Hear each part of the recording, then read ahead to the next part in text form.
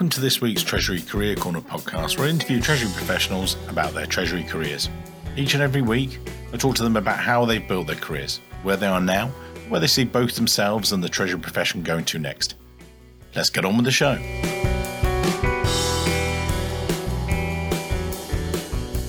This week's show, delighted to be joined by Ben Loper, the Senior Vice President, Corporate Treasurer, and Head of the $2 billion Asset Financing Business Segment at Hilton Grand Vacations. Now, Hilton Grand Vacations is a global timeshare company engaged in developing, marketing, selling, and managing timeshare resorts underneath the Hilton Grand Vacations brand. Now, there's lots of other information here on the blurb and everything else. I'm not going to do that. I'll get Ben to describe that because he'll do it much better than me. We won't have to change it after the episode. So I'm going to get Ben to do a lot of the chatting in a minute. But Ben and I were just talking before the show about his the way he started way back when and how he discovered finance and then treasury. Ben, as I say on each and every week, enough of me, Chan. It's over to you, sir. Take us back to the dim, distant annals, if you were. How did you first discover finance and then at late stage treasury? Back to you, sir. Yeah, perfect. So thanks for having me on. Excited to come on here and speak. Been a big listener of the podcast here for a long time, so it's great to be on. Finance was kind of new to me. I always liked economics. I started studying economics in high school. I did kind of the AP Econ and was sort of dual enrolled in college classes for Econ. And then I went to Auburn University for undergrad to study economics. And I just kind of assumed that's what I would do. I went through that process. Took a lot of econ courses. And then my uncle, and I'll never forget, it was like Christmas one year. And he was like, there's no jobs in economics. And I was like, what are you talking about? He was like, you have to have a PhD to have an econ job. There's no econ jobs. And I was like, And I went, there wasn't really Google as much at the time. And I went and did some research. I was like, wow, this guy's right. So I kind of had to pivot. So I started working, graduated college a year early, started working at this bank, which is now part of PNC, but at the time it was BBVA or Compass Bank. So I worked there for about a year and I loved it. I learned a lot. It was a really bad part of town. So you got to see a lot of just different issues. My parents were like, you really need to go to graduate school. This isn't going to work. And I remember at the time thinking, well, I'll just work myself up from here. I'll be one of those stories you started at a branch and then you're CEO and, it's that easy. And I didn't really realize at the time that it's harder than that. So they're like, you got to go get some kind of graduate degree. So I sort of started looking around like, okay, if I want to do banking or investment banking or really, what is finance? At the time, masters of finance are pretty common now. There were really only, I think maybe 3 of them at the time. I think there was Vanderbilt, Tulane, and MIT. And they were all sort of at varying levels of mathematical rigor. My wife now, but at the time, girlfriend, we've been together for a long time. She was a student in Birmingham. So I kind of drew this 3-hour circle around Birmingham. It was like, where can I go? What can I do? And the 2 best schools, I think, in that circle were Emory and Vanderbilt. And Emory had a 2-year degree and Vanderbilt had a 1-year degrry. And we were talking about it before we got on here today. I actually am not a great student. I just don't like school. The actual studying is not for me. Sorry, so you were studying that, but did you then know that you went in to do that study? As you said, your parents said, no, you've got to do this. This is the direction. Did you have then, right, actually, I'm going to go the accounting route later or CFA or, because I get asked this by some, more junior candidates. They said, oh, what should I do? CFA, CPA, or, what do you recommend? CTP? I said, yeah, they're all great. And they're like, oh, I said, you've got to decide where you want to go or start to sort of direct it. I can give you some advice, what I've seen and everything else.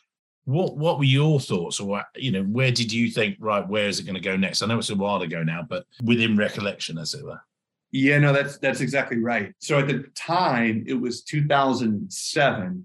Yeah. And, Wall Street was booming and that was going to be awesome. And I'm like, okay, I'm going to Wall Street. So that was what precipitated that. And that seemed like the fastest way to get there. By the time I graduated in 2009 from graduate school, that was not the time to be going to Wall Street. So that was what drove specifically that finance. I was like, I'm going to go be an investment banker. Clearly that did not happen, which probably for the best, but I ended up doing equity research. And to your point on CFA, I have a CFA. That was kind of the old bread and butter equity research CFA. That's the route that you go. It's a very interesting industry today. economically and where that sits. I think the death of equity research has been over exaggerated, but it's not like it was in the early 2000s or late 90s after I guess it was the Spitzer kind of cracked down on them during the tech bubble. So it definitely is a different industry. I would recommend it to anybody to enter a career because it teaches you very quickly how to analyze companies, how to break it down, how to go to SEC filings, how to pull investor relations information, how to build a model on a lot of different companies quickly. So I benefited from the experience, but after 3 years, the writing on the wall was there for me. In fact, I'll tell you a funny story. Pat Campbell at the time was the CFO of 3M.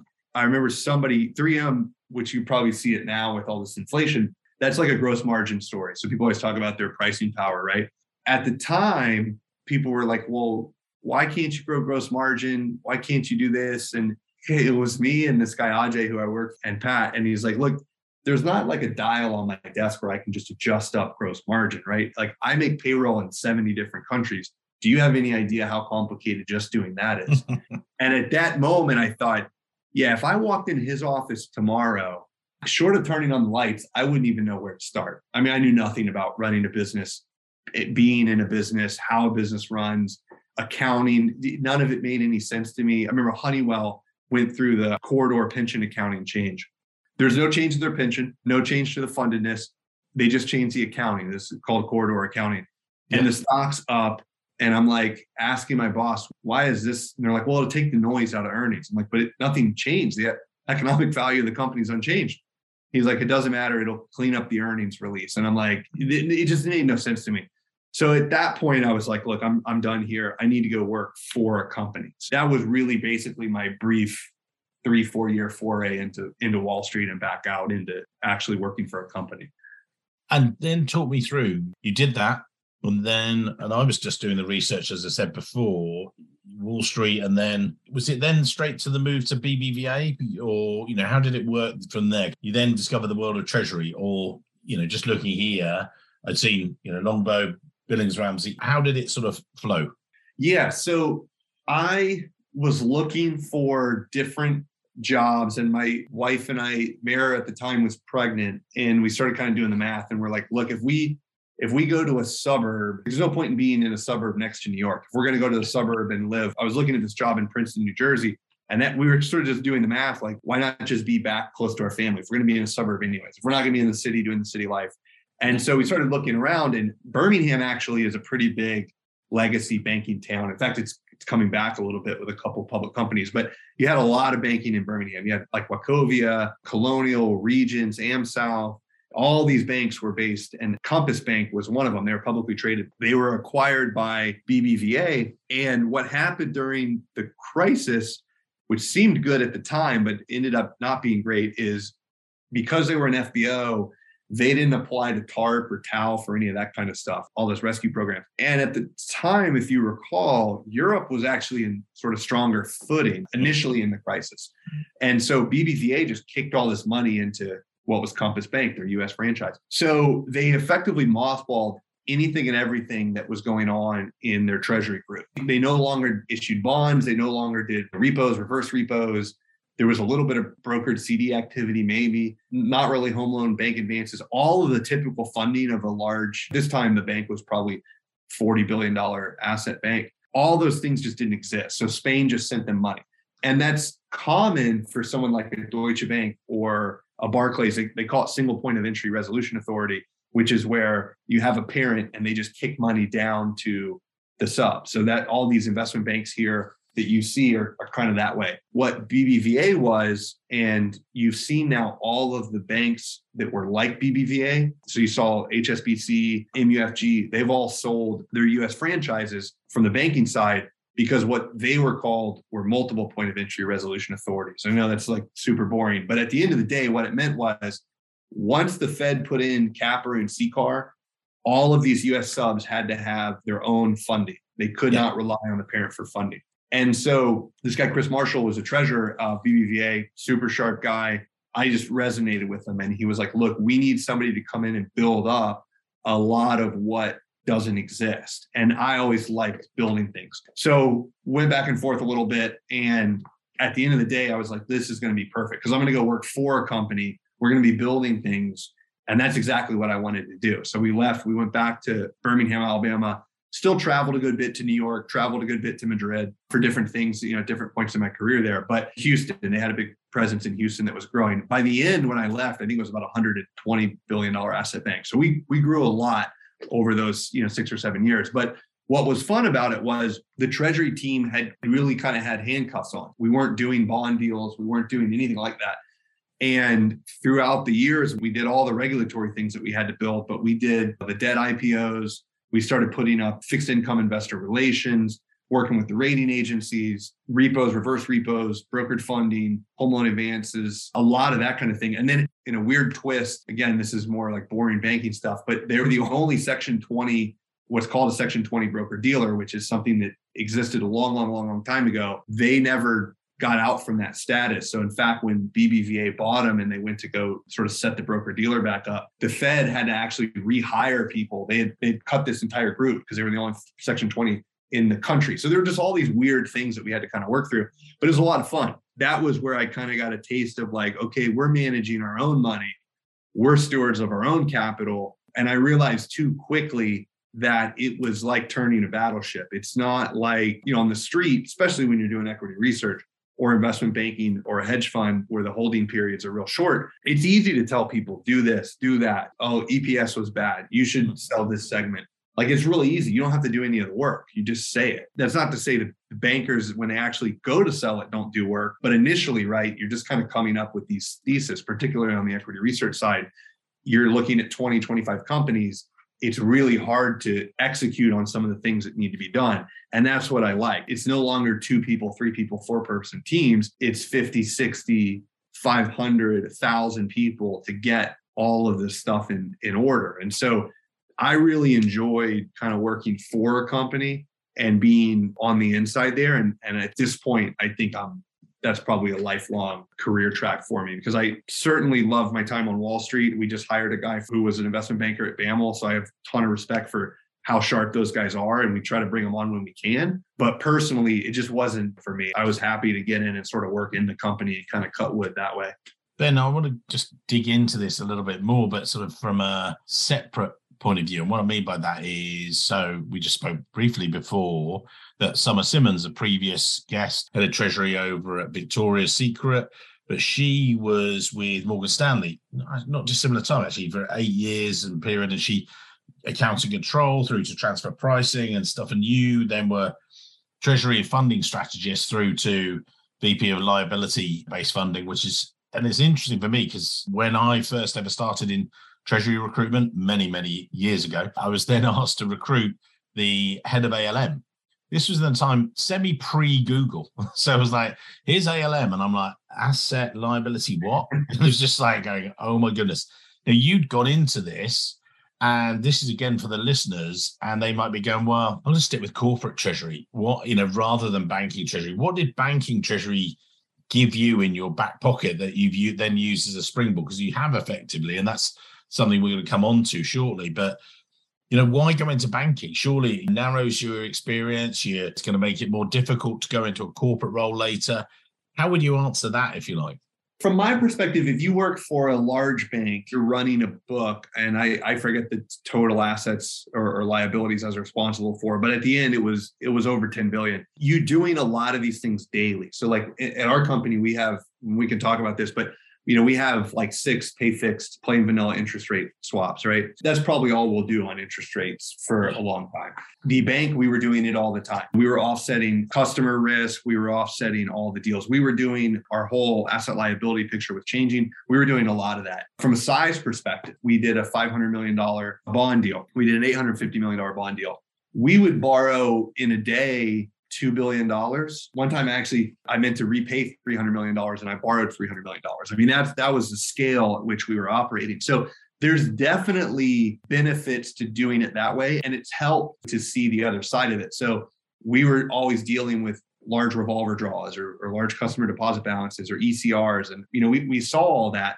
And so when you flip to the corporate side and you're trying to negotiate that, you're negotiating credit agreements, you're sort of sitting on the other side. So it's always been beneficial to me to have done that, just see a different perspective of it, see it from the other side. And I think you're right. you do see a lot of people kind of making that move, whether from a bank treasury or just the investment banking side. I mean, we have a lot of people. I think two of my bankers, Trey Conkling, who was at BAML, and Naftali Holtz, who covered us at Goldman, they have both left. And in fact, Naftali's down here in Florida now at Royal Caribbean. So they've both left and become CFO. So there's definitely different routes to kind of roll in through Treasury. And I think Treasury had rolled up to Naftali prior to the CFO role. You can kind of come in from different ways. But for me, liking the operational side, that really helped. And then as we look at now the lending business that we have, which is over $2 billion in assets, right? That's effectively a bank. So we're granting loans to people to purchase fractional vacation ownership. Working at a bank really helped because all of the allowance models, the credit loss models, all that work that we do here now, that was all things that we had experience with at the bank. So it maybe was a little bit more beneficial for me coming to a company that has a large lending practice within it than maybe just pure corporate treasury. But I don't think it would hold you back at all if you really took the time to sort of learn what was going on at the bank. So you then made the move across to corporate. How did that come about? And again, as I say, I get a number of banking guys go, here's my resume. Can you help me make the move? Unless it's a big role, as you've got there, how did you convince them you were the person, or what was it they were looking for? Or did they come looking for you? How did it happen? Yeah, so my wife reminds me that she found the job. I knew a few people that it sort of worked around the deal. So you got to go back in time. So Hilton was acquired by Blackstone at the time, massive LBO. It was thought to be a terrible decision initially, right? It was kind of right at the peak of 2007, but it ended up being one of the most profitable deals Blackstone's ever done. So it's worked. I think John Gray's still on the board of Hilton. Niseta and Kevin Jacobs and these guys have done a phenomenal job just over the years turning that business around. And one of the things that they did was then they IPO'd it. So Hilton became public again. And then they did what you mentioned, Victoria's Secret. I think Limited Brands is doing the same thing at 355E tax-free spin. So you had three distinct companies. And you have kind of Hilton, which is the mothership, the hotel business, Park, which was a REIT. And then you have Hilton Grand Vacations, and we're the timeshare company. And what we do is we ourselves are fairly large, but we license a brand from Hilton. So we're similar in the sense to just a regular hotel operator, except we're massive. We have, over 100 properties. We all focus on really just this Hilton Grand Vacations brand. There's some sub-brand stratification within that brand to hit different price points, but basically it's Hilton Grand Vacations. And we ourselves are a public company. So at the time, they were spinning out. There wasn't a treasury group. There was a lot of things like that had always been done centralized. And then when they spun out, they just didn't have these roles and these groups built. So same thing, I had wanted to kind of go corporate. It was apparent to me at the bank, especially a foreign operation, you were really going to have to go to the risk side to really make your way up. BBVA was massive. I think they were like 800 billion in assets. For every US, they had a bunch of other companies. In Turkey, they had Mexico, they had all of Europe. They had a lot of businesses. So it was just, you didn't see things like share repurchases and the equity component. A lot of things that you didn't see being, a sub of a public company. So when this came around, I sort of knew the backstory, and I'm like, this is building a treasury department all over again, but on the corporate side, I'm in. But I was a VP at the bank, and remember that Kathy Angel, the head of tax at the time, she was like, how do you feel about taking a step down? And I was like, look, I don't care if it's senior director, I don't care if it's director. If I'm going to get to really build the treasury group, that's all I really care about, and I'll come. And so I came over in July of 2018. A lot of things happened in the fall. As any time the company spins out, it's just a lot more work than people think. From a SOX control perspective, from an operational perspective, we had a Oracle Cloud go live. We had to get on all our own systems, just all these kinds of things, put procedures in place, all of that kind of stuff. And I think within 5-6 days of joining, our CFO left. So we were without a CFO through November. There was just a lot to be done. And it was really a sink or swim environment. I liked it. I got a lot of exposure to Mark, our CEO, which has benefited me over the years just as we do different things. I know a lot of the people here to kind of get things done, which has really helped. I was all in. That was kind of how I got there. And it's been, nonstop ever since. But as you see, I just don't like to be bored. So it was perfect decision for me. And when you made the move from banking treasury, And I know this is highly complex financial environment within Treasury. For an FMCG might just be one product and one widget or whatever it might be. And that's not, so different drivers is what I'm saying. But you came in and yes, you were leveraging a lot of your previous expertise at that level. But what was it like to move banking Treasury to corporate Treasury? If you can think back to that time, were there different things? Obviously, you were the other side of the table, which was, I've spoken to a number of candidates, and they said when they've made that move, it actually makes the conversations with their banking partners that much easier. Going, yeah, but I did your job. In fact, I was equivalent to your boss, actually, so you know what they're looking for. But what was it like for you making that transition, would you say? It was very helpful to have that experience to lean back on. At the time, it's definitely different, but at the time, our treasury group was like 2 people. There was like a manager and an intern. We've grown obviously since then, and we'll go through this, but even in the last 18 months, we've done almost everything that a treasurer would do in a career, in a lifetime, in the last 18 months, just what we've gone through. And that started, frankly, that fall of 2018. So we instituted a share repurchase program. We did securitization, asset-backed securitization, which we used to do at the bank through indirect auto. So like having that experience, there was no one at the company that had really done securitizations. We had done them. And not only that, we had worked on one that failed, which is exceedingly rare. I didn't lead the team at the time, but that's how I came to take over some of that. Was these guys had a deal that failed. You learn a lot from that too. So I was actually very fortunate. It was perfect because I got to learn everything, but I wasn't necessarily the one responsible. So those are rare, but when they happen, you got to take advantage. So we did securitization. So I knew how to do that. We upsized our credit facility from 200 million to 800 million. I had done that, right? So I'd worked through that on the other side, and that helped. As I mentioned, we did share repurchase program. We did a lot of just what helped is banks are very, very regulated and regimented, and that's not always fun. But when you're a new company and you're spinning out and you just simply do not have policies and procedures and you don't have the rigor around these processes, that actually really helped to come from a background like that. So we put a lot of procedures, policies in place, SOX controls. We strengthened a lot of things. We reviewed a lot of things, and we built a really, really kind of smooth system. So that experience actually really does help. I know that the knock on it is not corporate treasury, it's bank treasury. If you're really doing it, there's a lot that you can bring to the table on the corporate side as well. And especially if you're coming from a public bank where you're still doing, there's less activism in banks, but apart from that, you're still doing share repurchases and fixed income investor relations and all that kind of stuff. So we had some bonds that were tied to our spin. We were looking at, do we take these out? Do we refinance these? And, having done a lot of bond deals and looked and traded a lot of bonds, right? We had about a $14 billion asset portfolio too of treasuries and Sallie Mae's and Ginnies and all that kind of stuff. I knew a lot about how bonds were priced, how the convexity worked and all this kind of stuff. So that helped, right? When we're out there looking at pricing bonds or renegotiating bonds that we had from our spin. So it kind of ended up being the perfect experience. And then I wasn't learning a lot of the things, when I first left Wall Street and I came to work for the bank, it was totally different. I mean, it was just a different pace. People weren't working all night. And that's the same thing here, I think, as it should be. But I had already made that adjustment as well. And sometimes that's hard to come down. Again, I just mentioned we hired a guy to run our asset-backed securitizations. We do about 3 of those on average a year. He worked at Bank of America covering us in their investment bank. When he first shows up, he's like, what do you mean we're not working all night? And we're not, there's a lot to do with, we just completed a big acquisition. So there's definitely late nights, but it's just a different culture. And I had made that transition as well at going to the bank. So a lot of those things were kind of already done, which was helpful. You talked about being able to make your own policies and create them because you weren't inheriting them. Oh, we've got to change this or, go back to basics, because you didn't have to wind it back to basics because it wasn't there. You were coming in with this new view, if that's the right way to put it.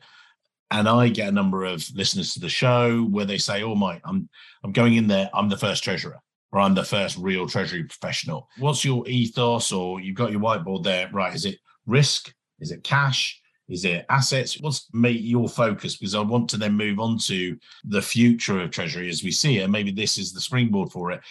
How do you view treasury fundamentally? Is it that it all comes down to cash or other things? What are your thoughts? Well, I think Treasury, you have to have the basics right. Like you have to have the policies, procedures, and practices. That all has to function perfectly, right? I mean, there'll be incidences, but that all needs to work. And like, hedge committee is a good example. We had no hedge committee. We had no hedge policy. We had none of that. And so just literally writing the policy, putting the committees together, chartering the committees, finding someone to take the minutes, all of that stuff started to take place. The reason you want all that stuff and you want people doing that is Treasury really should be, particularly in a business that's expanding, in the conversation about capital allocation, strategy, and in our company, it's that way. That's not always the case if you get mired down into constantly kind of fighting fires. So we spent a lot of time on the front end. We implemented Kyriba. We've done a lot of infrastructure investment, Oracle Cloud, all of that, so that our processes are fairly smooth. That frees us up to think about things like, we put on almost $750 million of pay fixed hedges over the last, prior to this rate run up during COVID and all that. We were able to take the time and think thematically about where we needed to be from a risk perspective. And that saved us tens of millions of dollars in cash, right? So you need your treasury team thinking about these things, and they need to be kind of free to do that. So that's, in my mind, the way you want to think about it. And the other thing I would say is if you go back to when Sarbanes-Oxley came out, the CFO role, almost immediately overnight, everybody was a CPA, right? In the US, everybody was pivoting up from CPA. Yeah. And that kind of became the role. I think the mandate now for CFOs has translated back towards a strategic guide or strategic asset. And you see that in our company. I see it in a lot of other companies. You see it, whether or not the different groups make it to CFO level. If you just look at our company, right? Our CFO has IT, our CFO has development. There's a lot of things like that aren't just ticking and tying numbers. So you've got to be able to bring to the table some sort of strategic value. And in our case, we do a lot of what we call fee for service. We'll run a property for Blackstone. So Blackstone might own the actual building. We'll run it for them. We do asset securitizations with Blackstone. We have joint ventures. We do a lot of very complicated things, and we've got to be able to take the time to think about how to do those properly. So I think having a very regimented process, a lot of systems, a lot of compensating controls in the way you design your process is very helpful. So, in Kyriba, for example, we have a control that just catches any payment above $1 million. Doesn't matter what it is, doesn't matter who it's been approved by, it just catches it for just a second set of eyes. And so there's a lot of things like that we've built into the piping to just protect us from having to fight fires. And again, things always come up, but that frees us to think about, okay, in this kind of rate environment, in this kind of inflation environment, in this kind of property market, how can we think about partnering? How can we think about a whole loan sale maybe, right? So we deal with a lot of hedge funds that want to buy our loan portfolios, our subprime loan portfolios. There's a lot of things like that we can be working on, and you've got to have the basics in place to do that other stuff well. I mean, it's a lot of fun to go to dinners and travel and do all that, but you've really got to have the basics down. So we've spent a lot of time over the last 4 years focusing on that so that we can make sure we're free to really do the work that's value added. And when you look at the future of Treasury, when you're looking over your shoulder, you touched on there, obviously technology, which is great. We covered off there, some of the things that it sort of picks up for you in the background, which then enables you to grab that and move on from it. But what are the other things for you as a treasurer that you're thinking about? We're post-pandemic. We've done so many shows about the pandemic. Everyone's like bored of it in a way, but it's affected everyone's businesses. But where are you seeing it going to next? What are your thoughts? We're going to be at the AFP later this year and, hope to see you there and a number of other clients. But what are the things you're thinking, actually, I need to be involved in this, or these are the sessions I should be thinking about? What are your thoughts? That's exactly right. I'm from Alabama, so I always follow the University of Alabama, and Saban says this all the time, right? Like last year was last year, and we need to win this year. And I think about that all the time. We've got to do our job. I mean, everybody's got to do their job. And the pandemic was crazy, and it was what it was. We put a plan in place. We responded. We executed on the plan. We were fine. And that was that. And we've got a playbook now on our shelf if we have another pandemic or another shutdown. But at the end of the day, we can't just live on that, right? Or my CFO always jokes with me, right? We did all these interest rate swaps. They generate a lot of money. They're done, right? We can't just keep milking them and say, oh, look what we did, right? So it's on to like, what have you done for me lately? Mm-hmm. And I think that is any high performing team functions and things like that, right? You and I mentioned the Green Beret tournaments we do. So talking to these guys, right? So whether it's University of Alabama, the Patriots, Special Forces, everybody focuses on let's do our job and let's do it better than we did it yesterday. And yesterday is over, right? So we spend a lot of time focusing on like what's next, right? From a fraud perspective, what is going to be the issues that we have to contend with in a remote environment, right? Because I think we are going to be remote for longer than people anticipate. So not necessarily a pandemic issue going forward. How are we going to train new treasury analysts remotely if that's what we need to do, right? Inflation, interest rates. Clearly, we've not seen inflation like this in decades. Is it transitory? Are we just going to live with higher inflation? There's all these different things that we have to think about. We have to think about how they affect our business. Fortunately for us, we don't have really a lot of exposure to Ukraine or Russia in our business. From an interest coverage perspective, we're in very good shape. I was at a fixed income conference a couple of weeks ago on the West Coast, and there's certainly concern there, right? As interest coverage ratios compress, pricing power and those types of things. I think our business, leisure and hospitality in general is doing fairly well. But we have to think through that. Like, what is the next step? And then in our case specifically, we made about a $3 billion acquisition last year. So we are in the process of go live, retraining, onboarding, synchronizing systems. I mean, just the amount of work and the amount of time we're spending right now just pulling all these things together is enormous. So there's all those kinds of things. I think payments are going to be a big focus for, at least if you have a customer-centric product. If you're buying steel, you're probably always going to, wire the money in or ACH it in.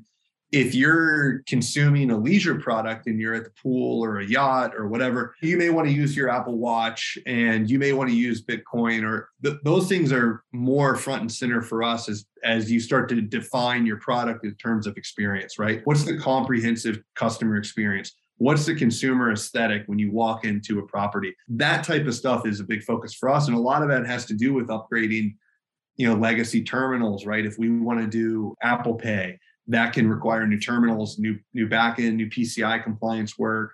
So payments is a big part for us as well. And I think that's, people are seeing that, I think, everywhere. We actually just brought on Flywire to do some of our international payments. We have a fairly large, post-acquisition, a fairly large international business, but even pre-acquisition, we had a fairly large Japanese business. Capital markets is a focus for us. You've seen deals move a lot slower, particularly on the asset-backed side. You're seeing spreads widen. I don't think you're going to see some kind of great financial crisis market shutdown. We had a very successful deal. We've seen a few other of our peers come in over the last few weeks and have deals go to market, and everything's been fine. But again, you have to just kind of think about all those things. What kind of capacity are you keeping? How much dry powder do you have? How do you think about capital allocation in this market?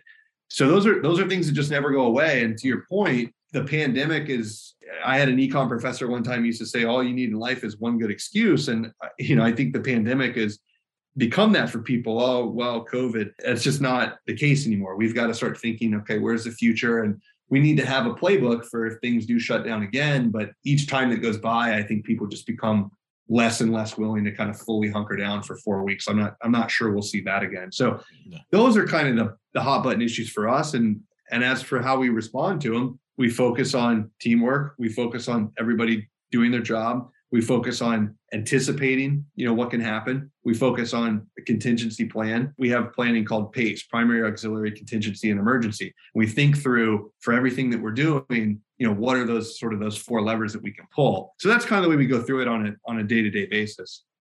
And Ben, I just want to take you back. I'm going to ask you to wrap up in a minute, but before we get there, I just wanted to go back on one of the areas or one of the questions you talked there about training junior members of staff. Obviously, this is a treasury recruitment company. We host the podcast, but I deliberately avoid going on about recruitment all the time because I don't think it's that forum. What I'd rather do is explore with you just briefly. And I'm actually speaking about that in a couple of weeks' time, talking about how people recruit, what treasurers now need to think about. But it's, as you say, it's not just about, great, it's getting them on board, but then how do you remotely onboard them? If you're a junior member of staff, I've said this on previous sessions, that you can't literally sit next to them and show them which keys to use on the keyboard because they're doing it over Zoom. They might be sitting remotely for a period of time and maybe days or weeks. How have you approached that? And then we'll go towards the wrap up of the show. But how do you as a company and you as a treasurer approach that, would you say? Our approach has been to try to get people in the office. I think people have clearly proven that they can do their jobs remotely. I don't have any issue with that. But normally that's their legacy job, right? Learning things new is different. And so we really try to get people in. We have people remote in different states. We have people in different time zones, Nevada, Texas. And it is challenging. And we don't begrudge anybody for being remote at all. But the issue, and it kind of comes down to personal preferences, if you're in the office, if you're around the things going on, you're just more likely to get pulled into something, right? In 18 months, we've really done almost everything that you could do in a treasury career. We've done asset-backed securitization. We did workout, waiver requests on our credit facility. We upsized our credit facility. We did share repurchases. We've done interest rate swaps. We've done just a ton of things that would make a career. And it's tough to get exposure to that if you're not here, because you're not going to be like, oh, hey, okay, I got to run up to the CFO's office. Okay, let me call this analyst at their home, and then they're walking their dog. It's not to say people aren't working, but my advice to someone who really wanted to come on would be come in, be present, and get exposure to things. But you're right. I mean, it's something I think everybody's going to have to contend with is what does the future of training look like, and how do we all approach that? I think in our case, mostly on the treasury side in the office. So that's helped. The company that we acquired had an excellent treasury team, so they know what they're doing. So we go out to Vegas and see them, but that has helped. We've brought in a few new people here in Orlando. They've come into the office, even if it's just a few days a week. It's not, it doesn't have to be every day, but even a few days a week, just to kind of, hey, I need to learn this. And the people that I've seen who have done the best have come in for a few days just to pick up, okay, now I see what you're saying. And the other thing is it's really, really hard for people. I think the job quit rate is like at an all-time high. When people don't feel like or understand why they're doing something, it just becomes a job. I mean, we were actually just meeting on presentation here in my office before this call. And I had asked for something, and then something slightly different came across. And then they were like, well, why would you want this? And then we were explaining, well, here's the point I want to make, and here's the trajectory to how we'll make this point. They're like, oh yeah, okay, that makes sense. Like, yeah, I understand now. So just getting the context around it helps people develop. And at the end of the day, not everybody wants to be the CEO, but if you want to advance in your career, it requires a set of soft skill sets and understanding the details, the context, the exposure, knowing who to go to.